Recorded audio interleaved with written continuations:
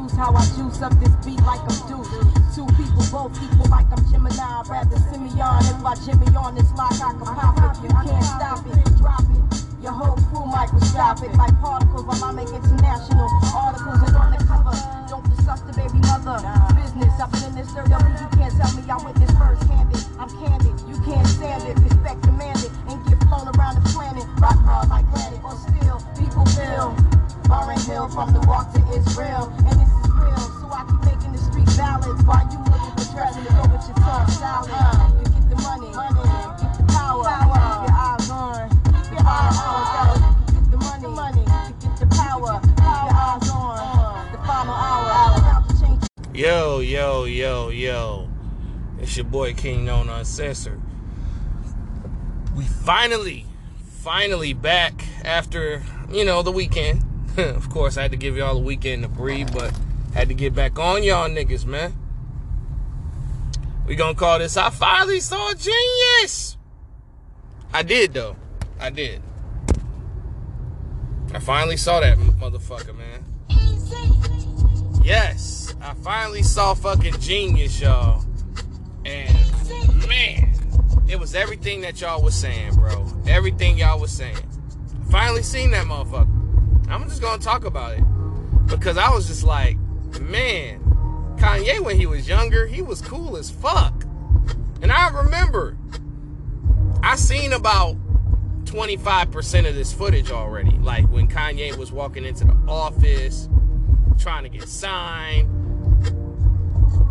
Yeah, basically, this documentary is like the Defiant Ones. It's like the Defiant Ones. Because it's between, it chronicles the life stories of Kanye's main camera guy, Cootie. And I can't pronounce the other guy's name. Cheeky, whatever, right? So it's basically once Kanye, and Cootie met. Cootie was a comedian in Chicago. I'm not trying to tell the whole documentary, just in case for those that did not see it. But it's just basically Cootie and Kanye's story from the late 90s all the way to now. And it just chronicles the journey that him and Kanye have been on since Kanye blown up and became famous. And then you could just see, like, and then, what almost got me, y'all almost got me, bro. And, seeing the relationship between Kanye and his mother just really, was, sad, you know what I'm saying? Because they had such a bond deeper than mother and son. They were like soulmates, in a way. They both, she instilled a lot of her soul into him. That's why a lot of Kanye's work, from Graduation to Late Registration and College Dropout, sounds so good. It's just because his mother was instilling a certain type of confidence into him that no other woman could. And you can just see the difference in him when she was alive, and since she's been, passed. And then, there was like a transitional phase, like from when he was unsigned to when he he got the Rockefeller, you know, because at first, obviously, you know, Ye was just told to stick to the beats. They didn't believe him as a rapper because, you know, Rockefeller had acts. They're putting Petey Crack above Kanye as a priority. And that was kind of fucked up. Then they were showing, like, you know, the accident.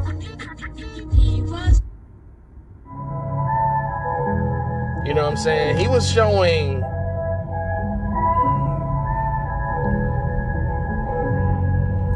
like that Petey Crack was more of a priority than Kanye. Then it showed the accident. Then it showed him recovering from the accident and them taking the, you know, the braces off because his jaw was broken. And then, you know, you can just tell, you know, it's the 50 Cent shit. You know what I'm saying? The voice change. You know, because when Kanye first came out, he spoke a lot clearly. And then, you know, with the new jaw and everything, he talked a little bit different than he did.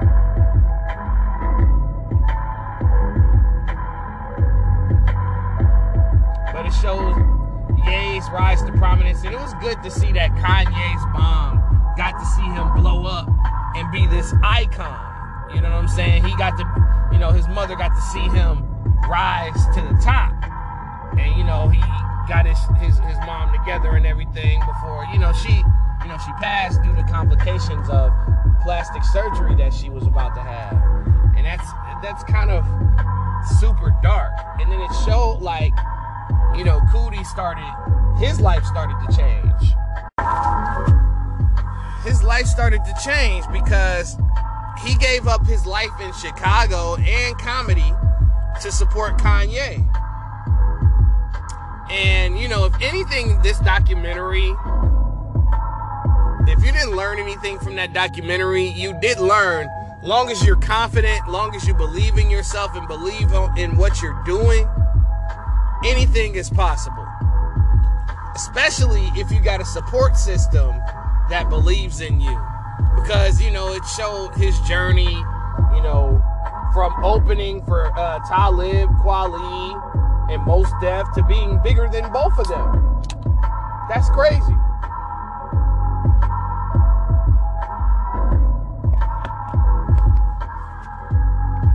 Despite Dame Dash not initially believing in him, he felt like it was the right thing to do to sign Kanye, and it turned out to be a great investment. You know, for Kanye to be a backpack rapper that was different, that didn't rhyme about always shooting and killing people. He did rhyme about that shit, but he wasn't like embodying, he wasn't gangster rap. He was lyrical rap.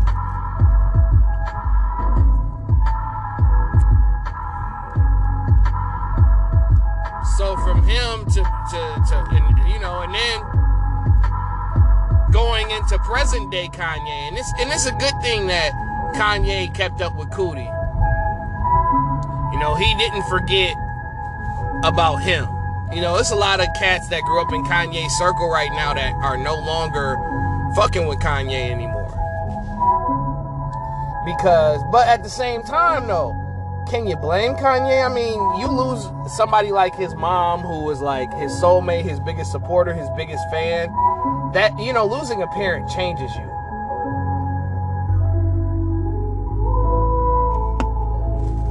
Whether it be for better or for worse, it's totally up for you to decide. Totally up for you to decide. But the documentary is in 3 parts. The first part basically details his journey as a producer coming up in Chicago when, you know, he saw his friends turn on him, you know, shit like that. Normal shit that future stars that you know got something that you don't got go through. Okay? Part 2 was him finally breaking through, finally becoming the star that he deserved to be. And part 3 was pretty much everything from Mrs. West's death to now. You know, from him building the foundation with his mother to making his vision a reality. So, shout out to Cootie, shout out to Chikey, shout out to Ye. And we just pray for better times for Kanye, man. But anyway, yesterday we got Clash of the Titans. We got Clash of the motherfucking Titans. Joker versus Embiid, battle for the MVP. Now, Philadelphia had already been leading the season series versus the Nuggets 1-0. And it was up to Joker and his gang to make a better case for MVP by going into Philly and winning. Now, it doesn't, you know, if Denver won, it doesn't mean that Jokic is like a lock for MVP. It just made the race a lot closer. And that's what Joker did. He went in there, he played his game, but the story of the game wasn't Joker. The story of the game was Denver's bench. Now, Denver had been believed to be a broken team, meaning that they lost two key players that both averaged 20 points per game. Or both, well, that can score 20 points a game. Let me take that back. Porter Jr. was averaging 20 a game. Jamal Murray during the regular season would average 17. But, you know,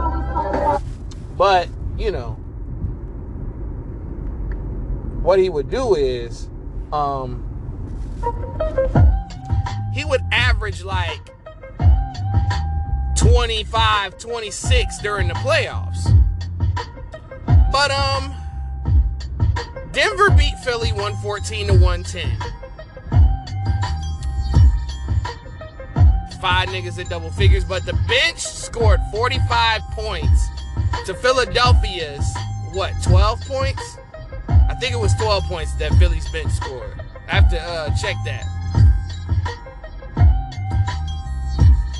Yeah, because Philly bench didn't do anything. And actually it was 15. It was, let me see, 14 points. Still bad, though.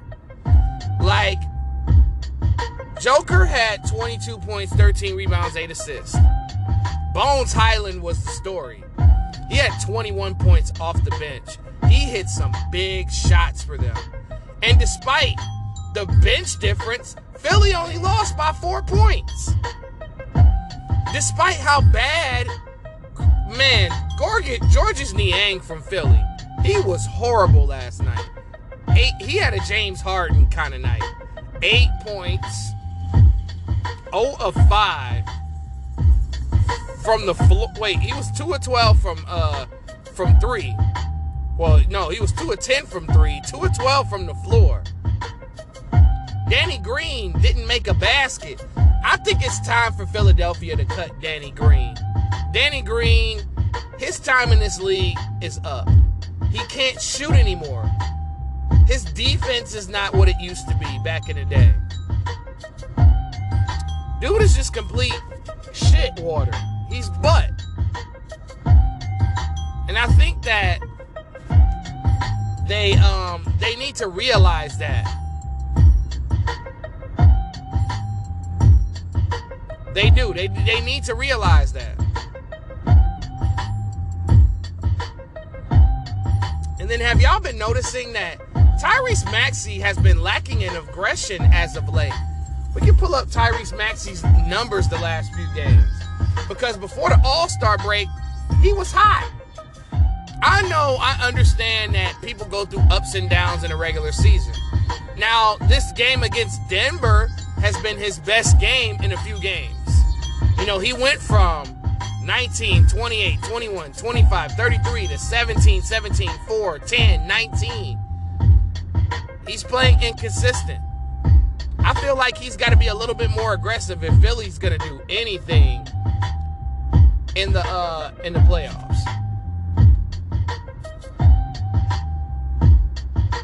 Embiid, though. Let's go back to Joel Embiid's performance last night. Everybody wants to talk about, oh, Philly lost, so Joker's the MVP. No, nigga. No, nigga. Nikola Jokic got his points, most of his points, versus DeAndre Jordan. When DeAndre Jordan got in the game, Nikola Jokic was like barbecue chicken. That old man wasn't doing shit.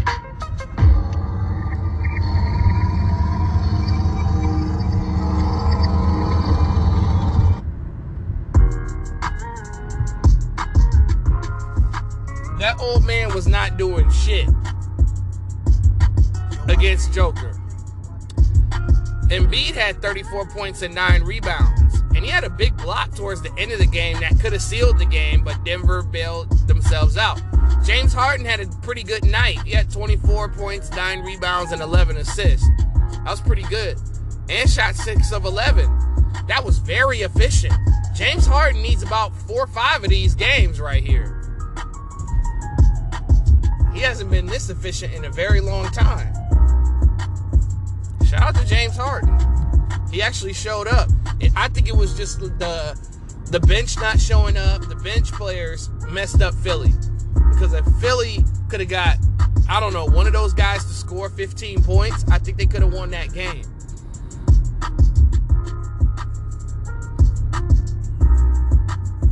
I still am going to go with Joel Embiid as the MVP. Y'all noticed anything about Quinn Snyder, the Utah Jazz coach? They're not putting him on the hot seat. They haven't even talked about like a coaching change in Utah because they've been underachieving for quite a while now. Because Utah's supposed to like been at least in the conference finals. Like these guys haven't been there with this group of players. Now, maybe Quinn Snyder might not be the problem, but something's got to shake in Utah. Currently, they sit 4th in the West, kind of snug. Especially with Golden State winning yesterday. But we'll get to Golden State in a minute, right? But, you know, we keep hearing the whispers of Frank Vogel being, like, on the hot seat. Obviously, I understand. But you don't be hearing nothing about Quinn Snyder, who's been underachieving as the Jazz coach for quite a while now.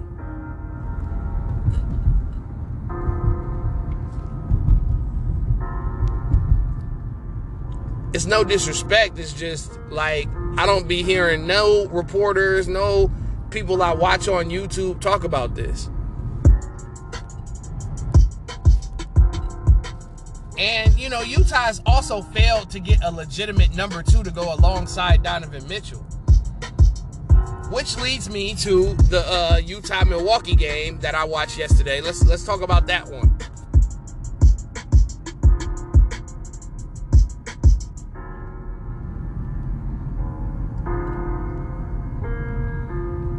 The Milwaukee Bucks came into Utah for a statement game.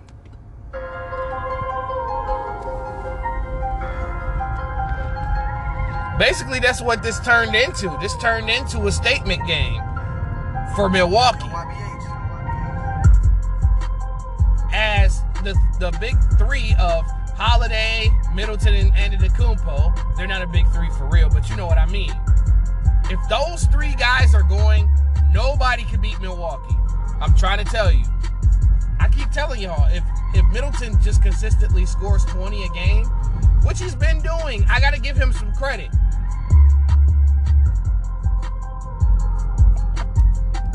Chris Middleton's doing better than Andrew Wiggins.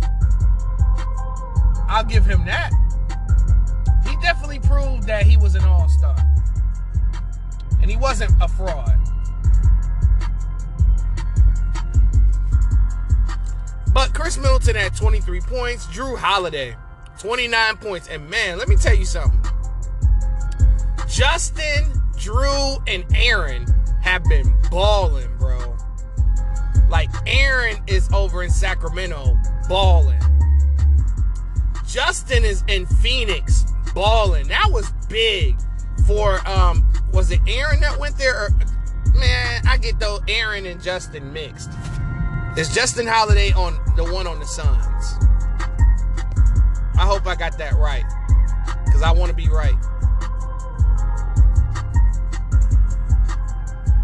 Okay, Justin plays for the Kings, so that's Aaron on Phoenix.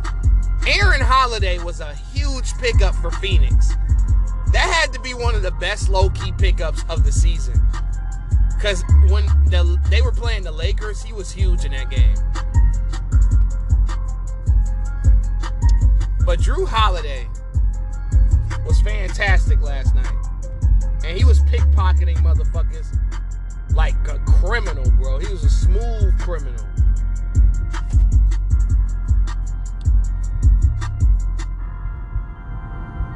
Despite not getting much production from the other players, I guess they felt like long as we're contributing, everything else will fall into place on the defensive side of the ball. Returning last night, which was huge for Milwaukee, Brook Lopez, after having back surgery, returned to the lineup for the first time. And he didn't look too bad out there. He was shooting his threes. He was running his pick and rolls. He was getting, he was doing the other intangibles that didn't involve scoring a shit ton of points. And he was doing a pretty good job on Rudy Gobert for just to be returning from injury. He did a pretty good job on him. I gotta keep it a buck with y'all.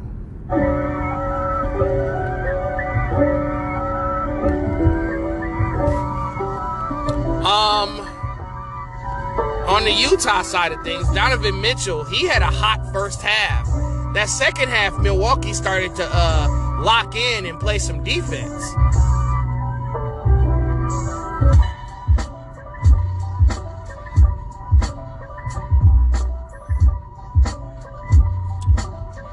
But Mitchell had 29 points. Mike Conley was a big story of the game. He had 29 points. He was hot. He had been cold the last few games that I seen him play.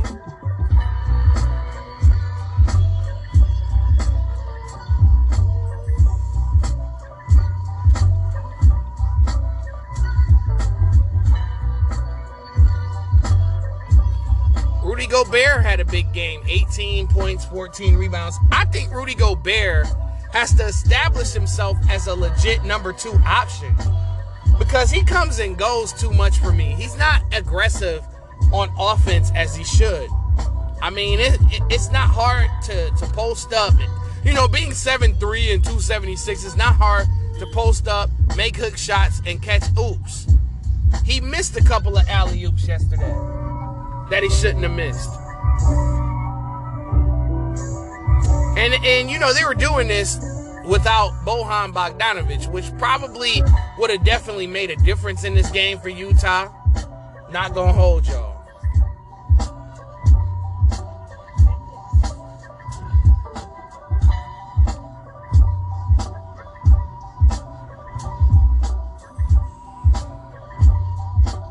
See what else I got to talk about. I know I got another thing to talk about. Oh yeah, Lotto announced her release date for her album 777.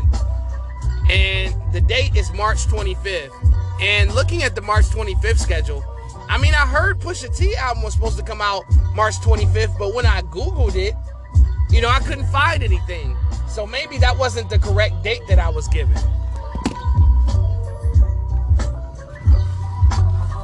But Denzel Curry and Buddy are also dropping the 25th. So next week, next Friday, is going to be a hell of a Friday.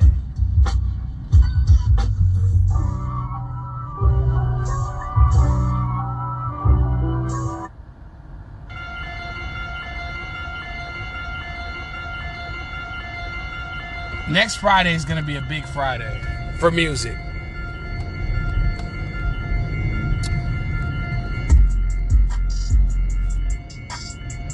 And once again, it's on. The Los Angeles Lakers lose to Toronto.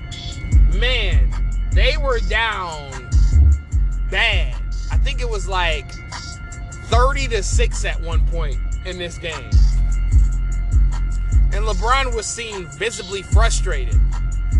I mean, Russell Westbrook, THC though, had 20 points off the bench. Not that it made any difference because the starters were getting their ass kicked.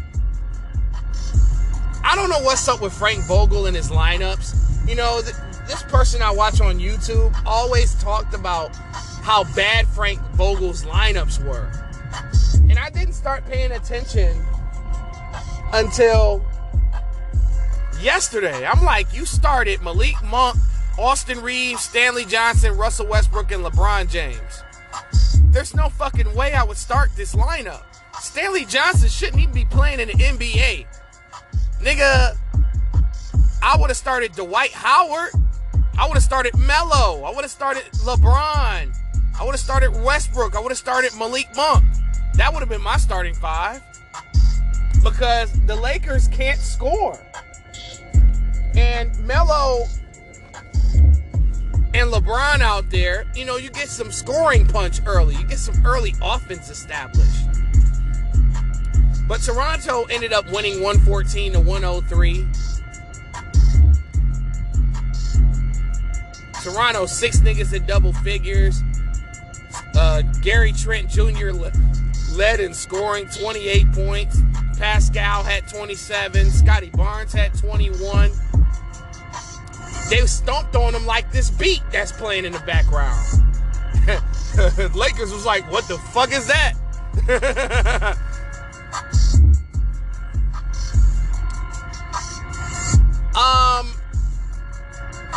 The crazy part is the Lakers are still 9th. I think they're 9th as of now. I have to double check that. But oh yeah, I didn't talk about Golden State. So Draymond Green returned to the lineup, and this was the first time that Klay, Draymond, and Steph played since that playoff game in 2019 where Klay tore his ACL. And you could just tell the difference that Draymond Green makes in his team. Draymond Green can affect this team without scoring the basketball. With just playing hard defense, providing energy into the team, being the team's emotional leader, and putting Steph in places where he's the most comfortable. Because Steph Curry had 47 last night. And, you know, without Draymond, Steph had to handle the ball a lot more.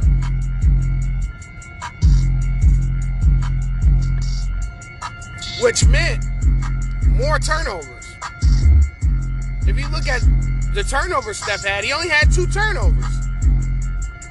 Meanwhile, in previous games, he would get at least four dumbass turnovers per game. But Draymond ended up coming off the bench. And, I mean, his stats don't wow you. I mean, 6.7 rebounds, 6 assists. Same old triple single, but Draymond for 6 assists. Back in the parlays now. It's good to have him back. And I'm finally going to be able to bet on the Warriors a lot more. So shout out to Golden State. They ended up beating Washington 126-112. But I'm going to get the fuck up out of here. This is Kingknown Uncensored. I finally saw JEEN-YUHS. And I'm out of here.